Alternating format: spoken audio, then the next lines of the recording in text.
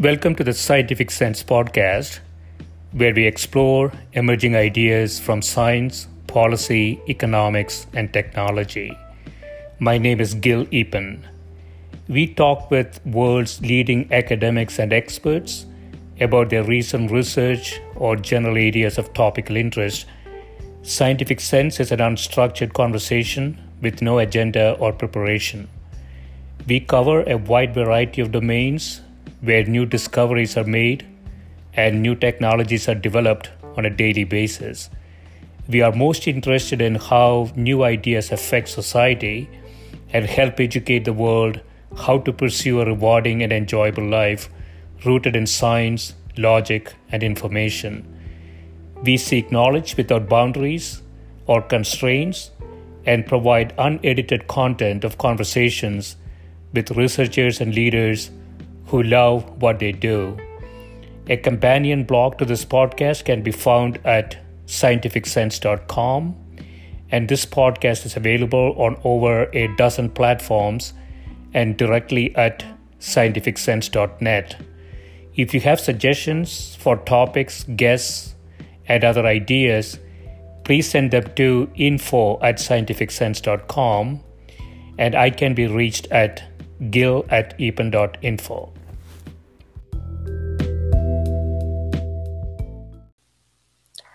My guest today is Matthias Debke, who is a research professor in the Department of Economics at Northwestern University.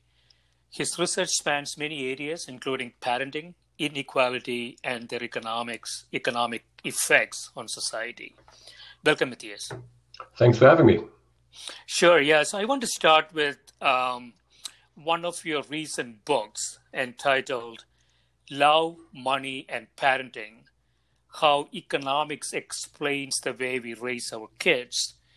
And the book uses the tools of economics to understand why and how child-rearing practices vary so much over time and across societies.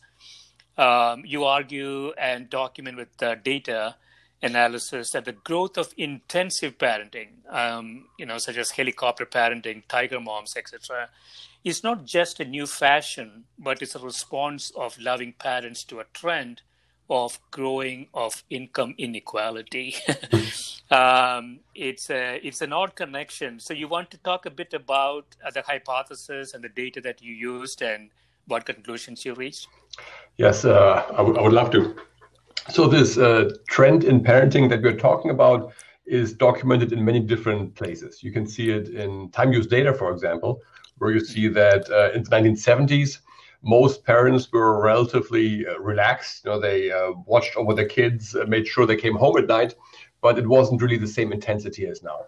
Whereas now you see many news stories about helicopter parents, about snowplow parents. It's a new type of parent every week, where parents are super engaged, also sign up their kids for many activities, are there to make sure everything goes right. So they have a lot more effort. We can see in the time use that just the time that parents spend interacting with their children has grown enormously. And it also comes with a heightened anxiety and this perception of pressure. Right. And one reason we wanted to address this is that this is something that also really happened in our own lives. So my co-author Fabrizio Dilibotti is Italian. He grew up in northern Italy in the 70s. I'm German, grew up in Germany. And our own childhoods were very much like this more relaxed, permissive example. So my own parents, they gave us food. They made sure we but that was it. Yeah. For example, homework is something that was for kids. My parents would never have thought about checking our homework or sitting there helping us with those tasks. Whereas now that's quite different. And after school, school was over like at 1 p.m. and from essentially lunch until nightfall, we could do what we want and play soccer, go to friends. Our parents wouldn't know where we are. It's just your own life, your own independent childhood. And that was actually a very fun way to grow up. So we enjoyed that. And so we were kind of expecting, I think, that we would be very similar in our own parenting choices later on.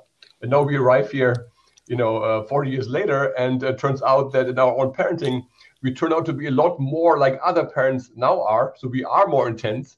We do pay more attention. We make sure the homework gets done. We sign them up for activities. We have turned into something like a helicopter parent ourselves. And that's, of course, a bit of a personal surprise. Now, what should you make of this? If you read the newspapers on this stuff, it is often this notion that somehow parents have lost the right way, that there's something wrong with parenting, that we have kind of gotten too concerned, and that if parents could only relax, then maybe we could get to a better outcome and more relaxed childhood. But this view that parents are doing it wrong, this is really what conflicts with our professional views as economists. And this is where the economics comes in. Because economics is a social science. Social sciences want to understand how people make decisions. And the usual approach that economists take is to start from the assumption, from the view that people more or less know what they are doing, that they're pursuing certain objectives, that their behavior can be understood as a broadly rational, a broadly purposeful reaction to the environment that they face, the incentives that are provided by their environment. So this economic perspective would suggest, well, there's a reason why behavior has changed. Okay, so you observe there's differences across countries and perhaps across time as well in specific countries. And you're hypothesizing that there has to be something that is driving it. Exactly. So one of the factors you're looking at, I'm looking at the chart you have in your article. You have sort of a correlation drawn between income inequality, which is on the x-axis, and sort of the parents praising hard work of students on the y-axis. And we have different countries here, Sweden all the way to the bottom left, low income inequality, parents really don't bother that much with kids. And you have China to the right upper corner, high income inequality and parents very much involved with the kids. I can remember, Matthias, when I was growing up in India, the situation was, and I think I still believe it is the case, is very similar to what you might find in China.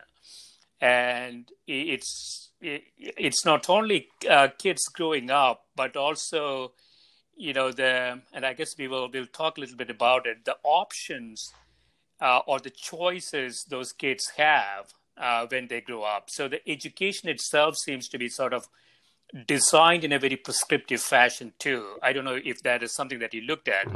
But going back to this correlation between income inequality and parents' involvement, can we really draw any causality from it?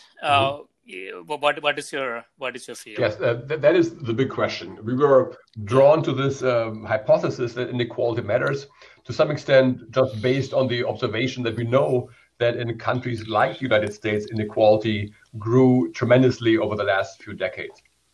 But it also rhymes with, again, personal experience, where you realize as a parent today in the United States that a lot of the stress that you're under comes from this great desire to have well-educated children. And why do you really want your children to do well in education? Well, because parents know that it matters tremendously for outcomes. Parents know that if you complete a college education, that you have a very good prospect to make a secure income and be well off, have a safe path into the middle class. If you do not finish college nowadays, that path is no longer as secure. There's a very large gap in outcomes depending on how well you do in education, which is one aspect of inequality, which is driving this long-run trend. So I think speaking to parents today, it is quite clear that plays a big role in their thinking.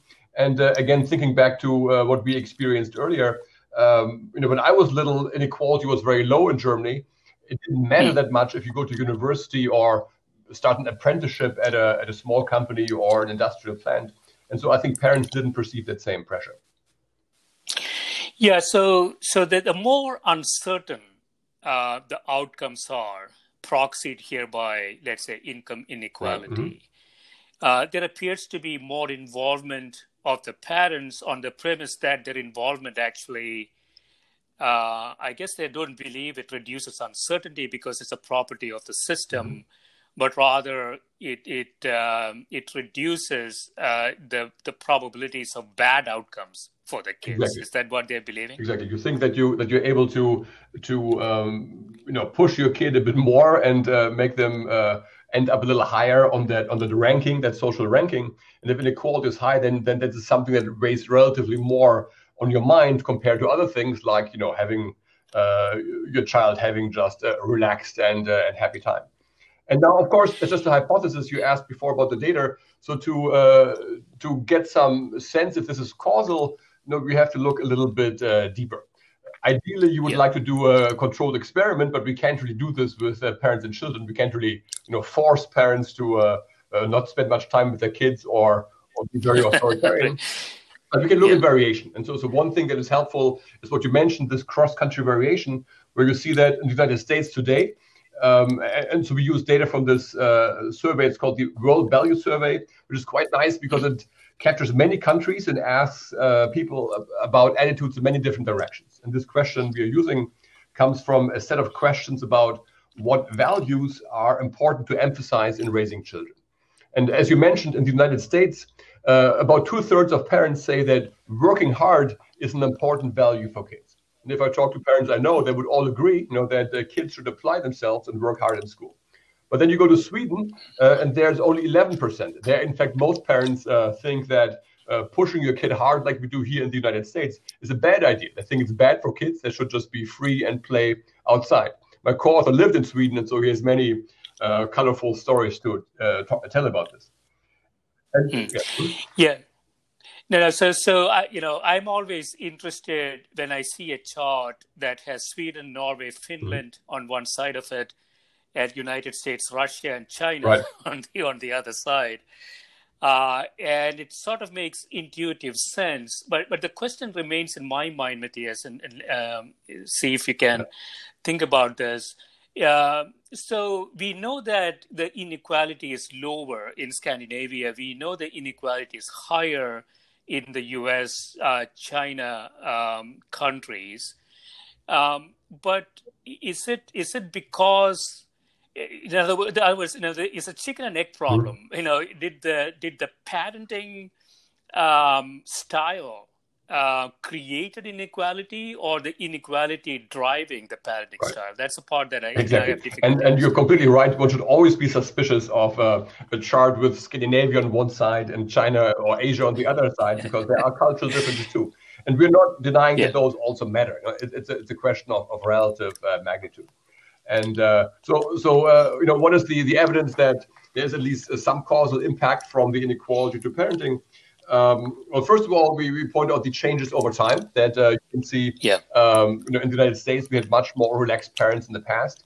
Even in Sweden, parents used to be very authoritarian a couple of generations ago. If you talk to older Swedish people, they had a very different memory of their childhood. But we can also do this more formally. So one empirical analysis we do is to look at this data, but we look at changes within countries over time as opposed to just variation across countries. And then you see very clearly that within a given country, so not comparing countries, but if inequality goes up within a given country, parents become more intense. For example, more parents report that hard work is important. In countries, there's just a few examples of that. In countries that have a lowered inequality, it goes the other way around. For example, Spain had a decline in inequality over the last few decades, and there, in fact, parents have gotten somewhat more permissive. So this is a stronger piece of evidence because it doesn't really rely on changes, on variation across very different cultures. Right. Yeah, I was also thinking that, again, if you think about Sweden, Norway, Finland, they have their education systems are much more advanced. They always come on top in most metrics. And that's not the case for the US and China, presumably. I don't know much about China, but sort of the education level of these cohorts are different, right? Aggregate education levels are quite different as well. Right, they're different, although I would argue that if you compare the United States and say Sweden, the difference is less so in the level as opposed to the inequality within the education system. So if you look, for example, at PISA scores, which is this international study of student achievement in math and languages. So we know that in these achievement tests, the US is kind of in the middle of the pack. It's not terrible. It's not at the top. It's in the middle of the richer countries. Sweden, in fact, is quite similar. It's also in the middle of the pack. It's not really excelling at having the highest, say, math scores in the developed world. And that would be countries like South Korea, also Finland, by the way. But what Sweden does have is a very equitable education system, where the education you get is not very dependent on your social background, where there's broad access to universities. Public universities are essentially free, and they're also a fairly uniform quality. And that is quite different from here, where we have at the top track perhaps some of the best education you can get. If you go to an elite private school, if you go to one of these Ivy League colleges, you do get an amazing education in the United States, but that's for a small slice of the population. If you go to the bottom end, it's a quite different story. And so this inequality in educational opportunities is also one aspect of this inequality, of this bottleneck feature in a country like the United States that really raises the pressure in parenting decisions. Yeah, so it's impossible to run this, as you said, run an experiment. Yeah, the ideal experiment would be to take two systems and you said the initial conditions of inequality and then look at behavior. Or you said behavior and look at inequality over time, but it's an experiment we cannot run. But I found the other chart in the paper very interesting as well. So here you're looking at, again, x-axis has income inequality and y-axis has parents praising imagination. And so it is not just, the first one we looked at is really parents praising hard work, meaning the proxy there is really the amount of time that you're spending, I guess.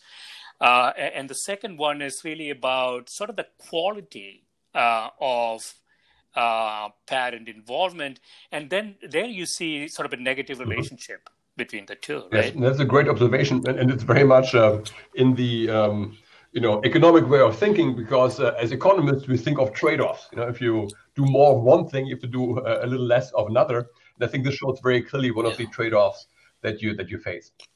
Imagination, having a kid that's creative and uses the mind in novel and interesting ways.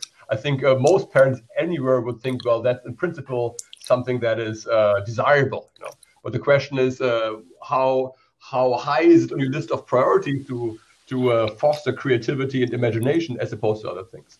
And here, I think what's happening is that if you're in a system that really emphasizes performance, say tons of homework, high stakes tests. If you think of we have the SATs in places like South Korea and China. It's even more intense because these university admission tests you have to do really determine a large part of your life.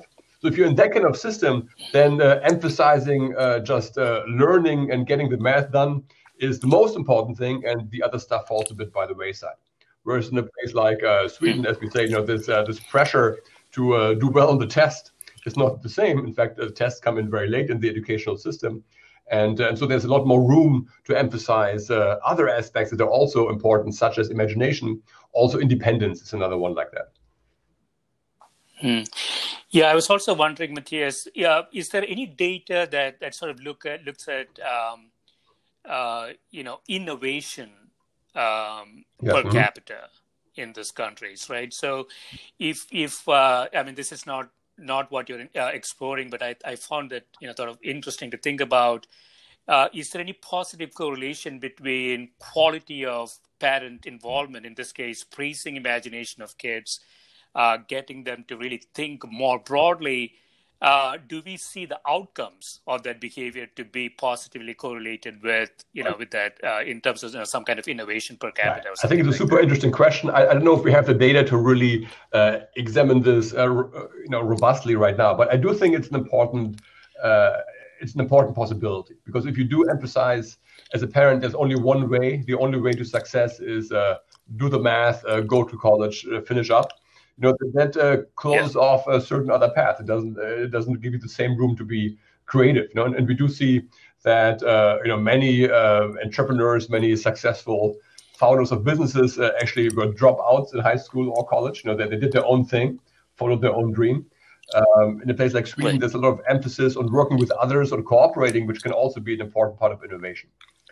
At a superficial level, there's Yeah. some evidence. So Sweden, for example, does not do great at math scores. They do, in fact, very well in terms of innovation. So if you think of the tech sector in Europe, Stockholm is a bit like Silicon Valley, even though it's a small country. They're doing much better than bigger countries in Europe. And so it is certainly suggestive of that link, but it would take a bit more to get really hard evidence on that link.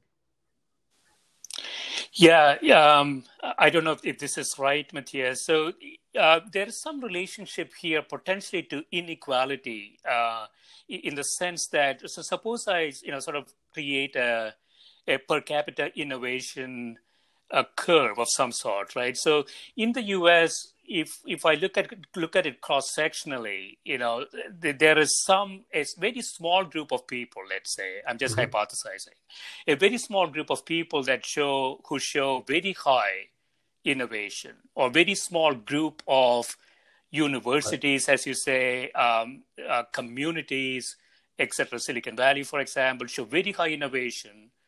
But we look at it cross-sectionally across the entire country, it's a totally different story. So the average is so much to the right of the mode, right? Is that what we see in the US? Yes, I mean, it's always the case that entrepreneurship and founding businesses is a very small slice of the population. And so there's really no way to push a given child to become a successful entrepreneur. You can try to create conditions that makes entrepreneurship a bit more likely, but easier to achieve. And there we do see this varies quite a bit across countries. By the way, also across groups. So another observation is that immigrants are often quite successful in entrepreneurship. They seem to have maybe the right values and attitudes, maybe because they already have some entrepreneurship in making the decision to move to a new country that fosters that kind of decision making. But it varies a lot, and it would be certainly very valuable economically to learn more about exactly where that variation comes from. Yeah, so if you look at Sweden again, where we find, if you look at Europe in general, you say that Sweden has higher levels of innovation. Do we find that Sweden is a small country? So do we find that sort of uniform across the country, or do we see that in pockets? Well, it's locally very concentrated. It's just in big cities. Most innovation takes place in big cities. What I'm not quite sure, what I would assume is that a good number of the entrepreneurs were not born in Stockholm or Malmö, but moved there over time. But certainly having a place where this comes together is super important. That's one reason why Silicon Valley, even though the housing prices are off the chart, is still very relevant in today's world. Right. Okay. And so what's sort of the primary conclusion? Not just conclusion, but observations that you have from the. So the book makes this point more generally that we argue that you see a lot of variation in parenting behavior, quite even going much beyond what we just talked about now. Also going back in history when parents were very authoritarian, different parenting for boys and girls, gender differences. There's many aspects where parenting has changed tremendously over time, and the point of the book is to make this broad argument that a lot of this variation can be understood from the perspective of incentives provided by the environment. So what is the message? Is first of all nice to know that this works, that economics can speak to these issues.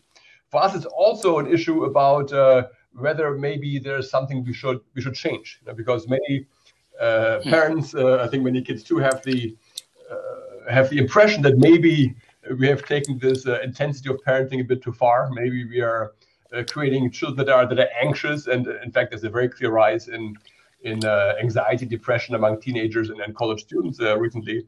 But that maybe this is a bad development. But then our approach says, if you want to have a change, it is not about telling parents they should do something different, that they are doing it wrong. It is about changing the environment. It's about thinking about how institutions, how we organize the education system, for example, how these institutions feed back into what families do. Think about organization of schools in private and public, support for different levels of colleges, also how college admissions work. Last year we had this college admissions scandal, with some parents going to great lengths to cheat on admissions, which is, I think, just one more symptom of this bottleneck of getting to the top colleges really driving decisions in sometimes extreme ways. So it is really about changing the environment. And if you change the environment, then you can have a change. And that, I think, is an important thing to know if you look at some of these current outcomes and think they are problematic. Yeah. So if I understand this correctly, Matthias, so is it rational behavior, meaning the return on that activity is high? Activity, the kind of intensive parenting, so to speak. The return on the activity is high. It's a rational behavior.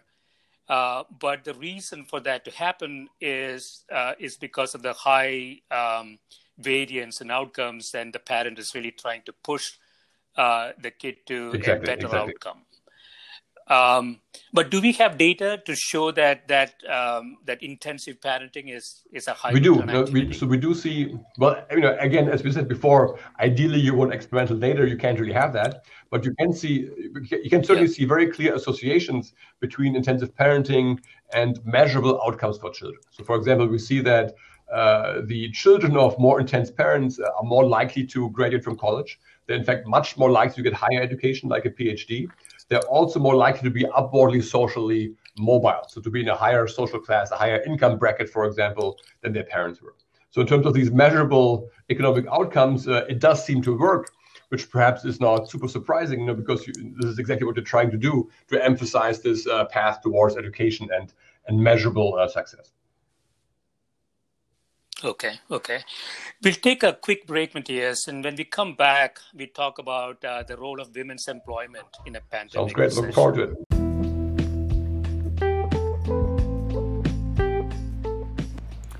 This is a Scientific Sense podcast providing unscripted conversations with leading academics and researchers on a variety of topics. If you'd like to sponsor this podcast, please reach out to info@scientificsense.com. We are back. Matthias, I want to now get to some recent work. It's entitled, "This Time It's Different, The Role of Women's Employment in a Pandemic Recession," where you're looking at what is different, especially the one that we are going through now related to COVID-19. And you said typically recessions affect men more than women, but this one is different, right? So why is it different, and what can we learn from it? Yes, so it's an important issue because there's unequal impact of recessions on women versus men has arisen to be a large factor just in the recent 2-3 decades or so. So if you go back to the 50s, most families had a husband as a single earner, and so women did not play that much of a role in the labor force. But since then, we have this trend towards much more equal labor force participation of women and men. In fact, at the end of the previous year, at the end of 2019, for the first time, women were the majority of the labor force in the United States. But then in recessions, what has happened is that in recent recessions, men have in fact lost many more jobs than women have. And the main reason for that, among a couple of others, is that there's large differences in which sectors women and men work in and what kind of occupations they have. And so a typical recession usually hits sectors such as construction and manufacturing very hard, and those are sectors with very high employment shares.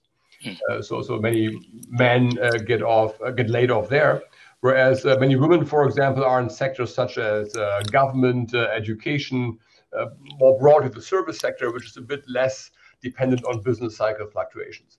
And so for this reason, in a downturn, usually many more men get laid off. And this gives you this phenomenon of a man recession in recent downturns. It was perhaps the most pronounced in the Great Recession of 2007-2009, the financial crisis and its aftermath. And this is sort of a dual shock on women, right? Mm-hmm. So there is a job-related shock that you talked about, but also people with kids. women are more involved with kids. And if you don't have the ability to send them to school or daycare and things like that, that's also going to create an issue, right? Exactly. It's really both those factors combined. So the first part is just checking where do women and men work and how are they affected. And there the difference is that a pandemic recession is totally different because of the reason that people get laid off is that you can't work because of the pandemic. This is most pronounced in occupations that are what's called contact intensive, occupations that involve directly dealing with other people, perhaps customers, so where the infection risk is potentially high. Now, those occupations shut down the fastest. The classic example is restaurant business, where there's a lot of direct contact that you want to avoid, that you may have to avoid completely in a shutdown. And so just in terms of which workers were affected, it was more women than men initially, so more layoffs for women, because now the most affected sectors are those service sector occupations with very high female employment shares. But then we argue there's something on top of that, which is what you mentioned, is that you also have closures of schools and daycare centers. So all of a sudden, the need for providing childcare has gone up for parents throughout the economy. This is made even worse because informal childcare, such as childcare from grandparents, also becomes less available because social distancing means you probably want to keep some distance with older relatives to keep them safe. So now the question becomes, who is going to do all this childcare? And now we are to the topic of gender inequality, that even though it has gone down, the inequality has, nowadays women still do the vast majority of childcare. It starts with there being many more single moms and single dads, but also within couples raising children together, women do the majority of the work and therefore have been much more affected by this need for childcare and therefore a reduced availability to work. Yeah, I'm looking at a chart, and just to give everybody a rough idea. And so the chart I'm looking at, the difference between the rise in women's and men's unemployment, U.S. recessions between 1948 and 2020. And so this is a differential between men and women. And for most recessions, this is negative, meaning men lost more jobs than women for most recessions, with some minor exceptions, like in 1961. I wonder what happened then. But in 2020, we have a huge difference, about 2.9% difference. And so this is not something the country has experienced almost ever, right?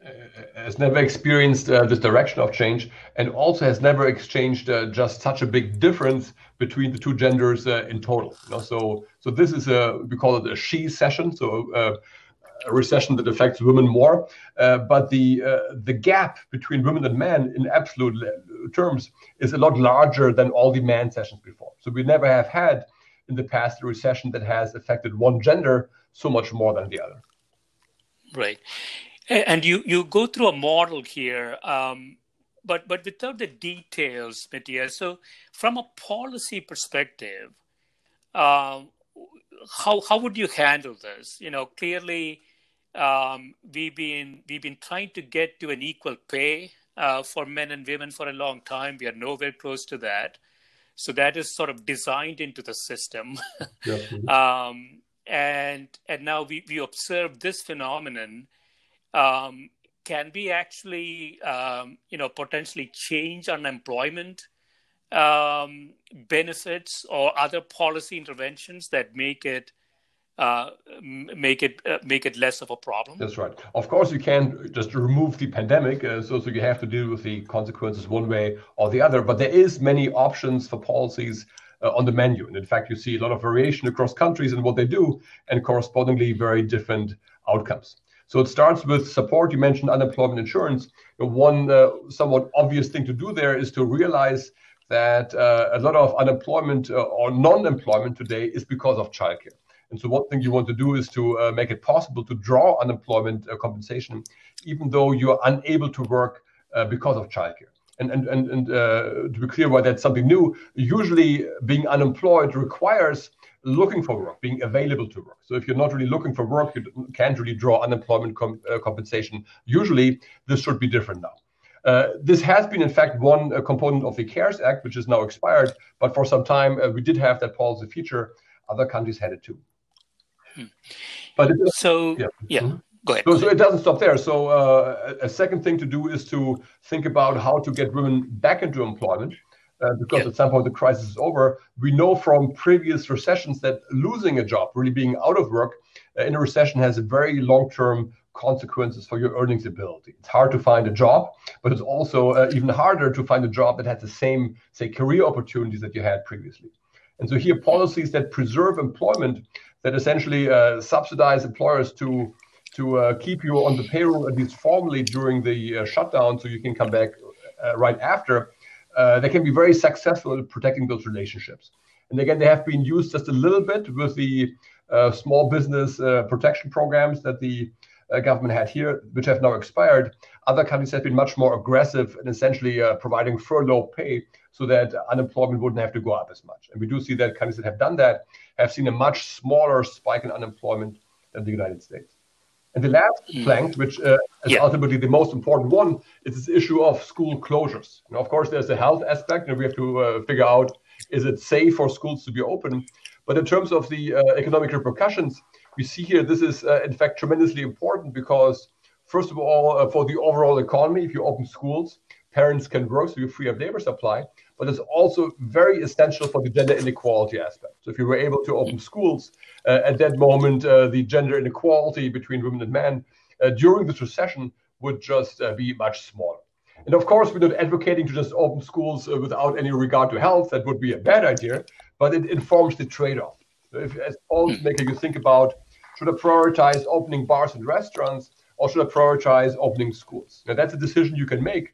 These are two alternative paths. And in the United States, we have essentially chosen to go first to bars and restaurants, which are still open, around here, whereas schools are mostly closed. Other countries have made the opposite choice, and we argue it's ultimately better for the economy. It's certainly much better for the future of gender inequality. Right. Yeah, I mean, so this is sort of symptomatic, at least in my mind, or sort of a counting problem in the sense that what a woman does is not just the work, but she is more involved in the family, childcare, and things that we actually don't count in the GDP. And so when we think about, when there is a shock and trying to fix it, we are borrowing metrics that doesn't really have the big picture of what actually goes on. And so if we try to reduce the impact, we cannot just look at the job. It sounds to me, at least, we have to look at the family and what the net effect is going to be. Right, for sure. And it's to some extent a measurement problem that we don't really take those other very important things into account. And even just to say, women are not working, of course, is really the wrong terminology to use because, the things you do at home as a parent, of course, it's a lot of work, and somehow we just have decided to use the work for doing things in the market. But we do know that, of course, there's variation across families, but we do know that on average, nowadays, mothers and fathers, women and men have similar aspirations. If they start out, nowadays, anybody almost independently of gender aspires to having an own career, independent income, and also to have a family. It just turns out that it's much easier to combine those things for men right now than for women because these leftover forms of gender inequality are still quite powerful. And so you have to worry that some of this progress that has been made in recent decades is lost in this crisis. Yeah, so that's also an important thing to consider, right? So there is a systemic shock, and when we come out of this, we are not going to come out at the point where we started. We're going to come out somewhere completely different. That's right. Exactly. And so, yeah, so it's not just taking care of the shock. It's really the aftershocks that need to be really thought through from a policy perspective. And we try to disentangle the different dimensions of that. And the most important one is the one we mentioned, is that if you drop out of the labor force in a recession, you're going to have a harder time getting back to the same spot. And this is something that tends to reinforce itself over time within families. So if you think of a family that has maybe a couple of kids, they were both working full-time, maybe with a similar pay before the recession. But now think of a couple where now during the recession, the mom is the one who steps back and is at home with the kids to do the homeschooling and the childcare. So if the next time this couple has to make a decision, should we move to a new city, for example, because it's a better job for him versus for her, all of a sudden his income is going to count for more because he now has become the primary earner.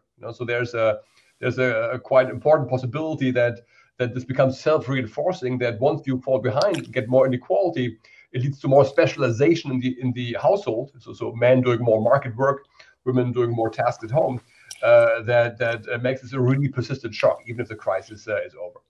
Now, against that, I do want to say that there's some other forces too.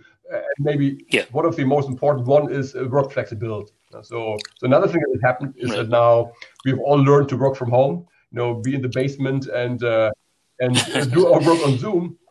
And that is actually something that's ultimately quite beneficial for families, because having little kids in particular requires flexibility, requires being able to be home if a kid has a fever, to leave a bit early if they have to go to the doctor or be picked up for recital. And so it's already clear now that flexibility will stay with us afterwards. Many companies have announced they will make work from home possible, some even for everybody, even after the crisis is over. And so this increase in work flexibility will benefit families. And given that women have now the majority of that burden, it will benefit them relatively more. So there's other forces too, but they will take some time to really take over. Yeah, and that flexibility, a lot of different dimensions to that flexibility too, right? So if you lost a job in Detroit pre-COVID, you looked to move, let's say, to Chicago. Yeah. Now there is an opportunity to do exactly that, but without moving, because both the employer and the employee, like you say, are used to doing that. So, do you see, sort of the macroeconomic perspective, this flexibility will have a measurable positive effect for sure on the economy? And as you say, these so this issue, do I have to move to somewhere else is important, but it's a particular big deal for couples. If you think of couples who both have careers, often if one of them takes a new opportunity, it means the other one has to step back. You currently both have two jobs, say in Detroit. If you move to Chicago because that's a great opportunity for him, then often the spouse will not quite have the same opportunity. So the moving towards jobs creates more inequality. To some extent, also wastes some human capital, because now the spouse will not be matched with as ideal a position as before. And if you can remove some of these frictions by doing work from home, and it doesn't matter where we are, that means both can be well matched, and this force of inequality will be somewhat less powerful. So there's really some hopeful stuff also coming out of this change in how we organize our work. And I want to finish up with another paper that you have on a totally different topic. It's entitled, "Why Didn't the College Premium Rise Everywhere? Employment Protection and On-the-Job Investment in Skills." And you say, why has a college wage premium risen rapidly in the United States since the 1980s, but not in European economies such as Germany? And so basically, the college premium here is your ability to get a higher paying job. That differential between what you get without a college education and with a college education, that differential has risen rapidly in the US, but not in Europe. So what do you find there? So yes, and I should say, even though it's a different topic, it does relate to what we talked about at the beginning, namely these changing inequality trends that also drive parenting choice. And we think of this as one part of the institutional background that goes into this. We see this differential trend that the college graduates in the United States are doing very well relative to everybody else. In Germany, it's a lot more equal across the education scale. And a lot of the literature in economics on this is really about what is special about college. So the typical story about why the college premium is high have to do with this idea, for example, there's new technology such as computers, the internet, and this notion that people with more education are just better at adopting to these new technologies. So it's really about something being different about what college education means for your productivity. But what we argue is that this doesn't really work so well because computers have spread in Europe too. They've spread in Germany, yet you don't see the same trend. And so what we try to point attention to is the skills not of the college graduates, but the skills of those that do not go to college. And here our notion is that in a country like Germany, there's a system that ends up providing quite advanced skills also to people who go to a more vocational training route and work for companies often for many years at the same employer. Whereas the same setup of having jobs that don't require college education, but that still provide skills and let you accumulate experience, that these jobs have become less plentiful in the United States and therefore have in fact reduced the opportunities for people without college education.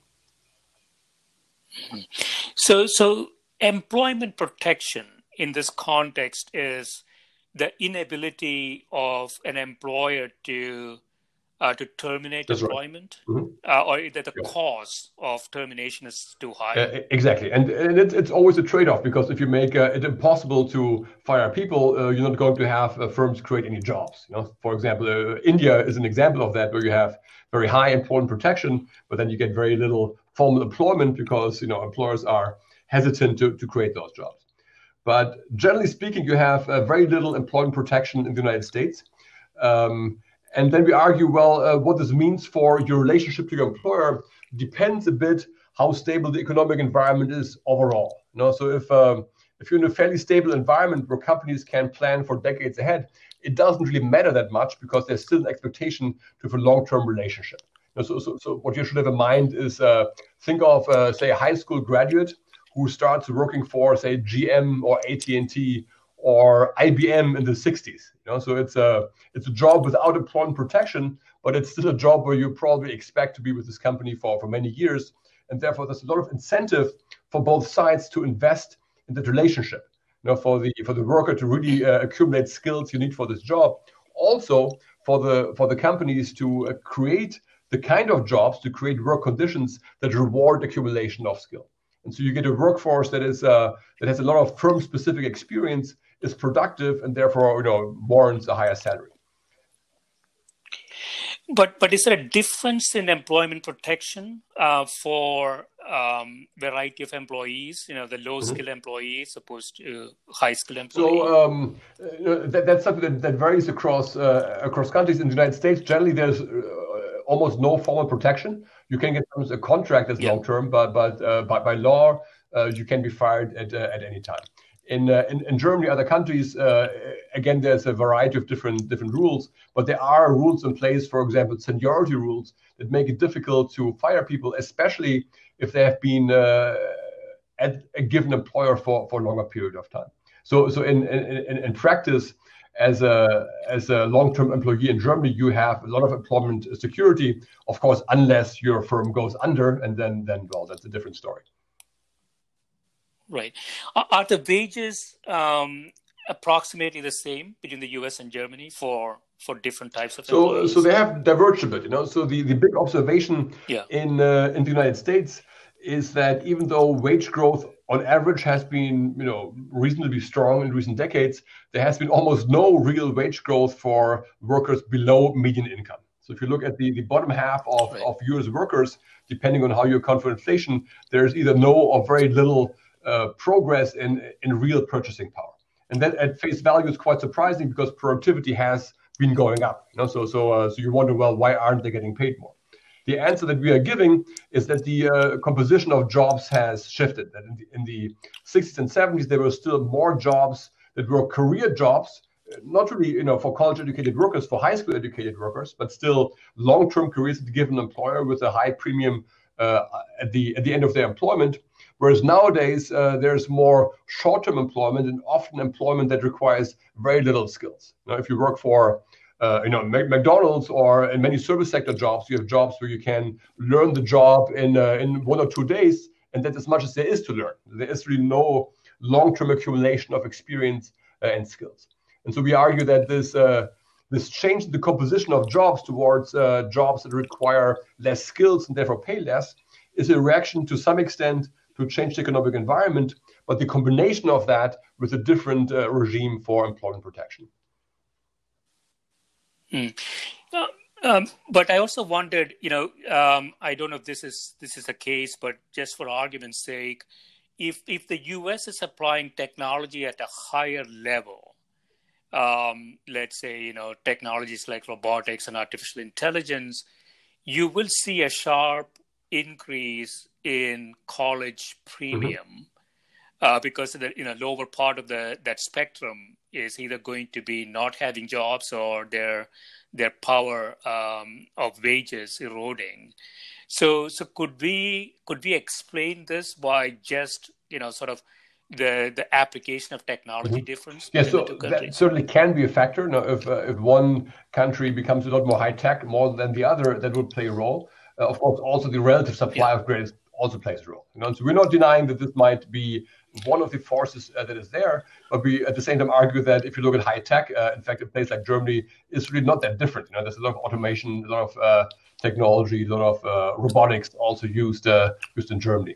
And these stories do not explain why it is that the wages of below median workers in the United States have stagnated. So there's really no reason to expect, even if the high-tech workers do more, that the less educated workers wouldn't at least be getting wages growing at the rate of overall productivity growth. So it really does suggest there's some erosion of skill accumulation that was there before, and our paper tries to provide one possible explanation for that.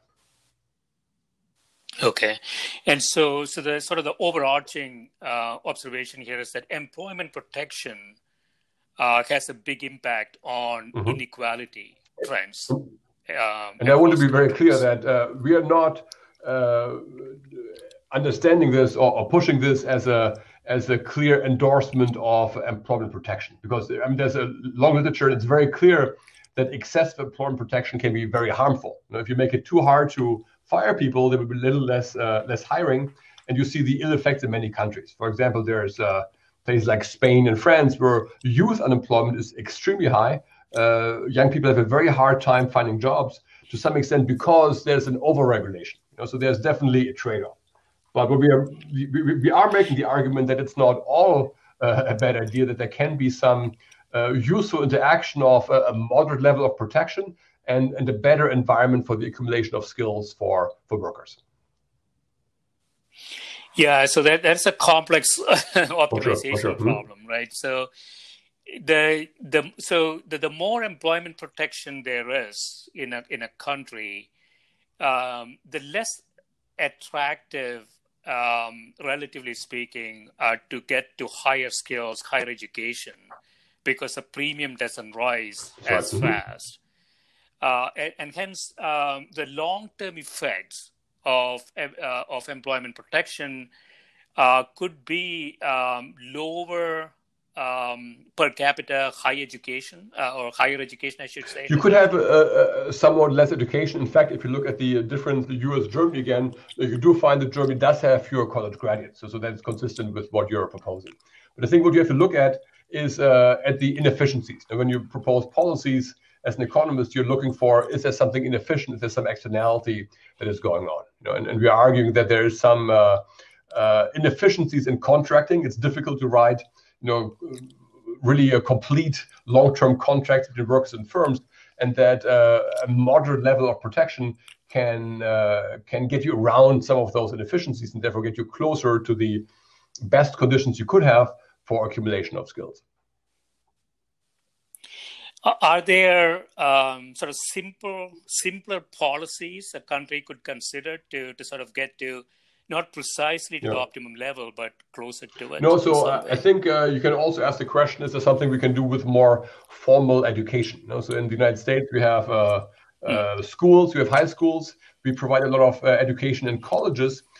Compared to other countries, we do relatively less for people who want to go on, but not necessarily to college. So I'm thinking about things like vocational training, like apprenticeships, which are very characteristic of the German system. Nowadays, we have an environment where in the United States, about 60% of each cohort do not graduate from college. The majority do not get a college degree. But we do not really have a very clear system that says, well, how are we going to provide skills to this population? We are very focused on college, not so much on the other part. And so I think policies that provide more paths towards vocational training, ideally involving the business sector, involving apprenticeships, for example, I think it's a big missing part, and that would be a good place to start for counteracting some of these trends. Yeah, so I want to just finish up with a question that's not in the paper. So do you think a system like Germany, where you have apprenticeship as an alternative, do you think such a system is more resilient in a shock? Yes, I do think so, because it is about relationships. It keeps relationships between the business sector and workers intact. These apprenticeships provide skills. They are not really very highly paid, so it's a relatively low cost way for businesses to get connected to workers, to help them accumulate skills and have a workforce to draw on later on. And I think in downturns it is quite successful. We see this also when we compare across European countries, that youth unemployment in Germany is just a lot less reactive to the business cycle, say, compared to France or Spain or Italy. Okay. Excellent. Yeah, this has been great, Matthias. Thanks so much for spending time with me. Thanks for having me. This was a lot of fun. And good luck with this research. Thank you.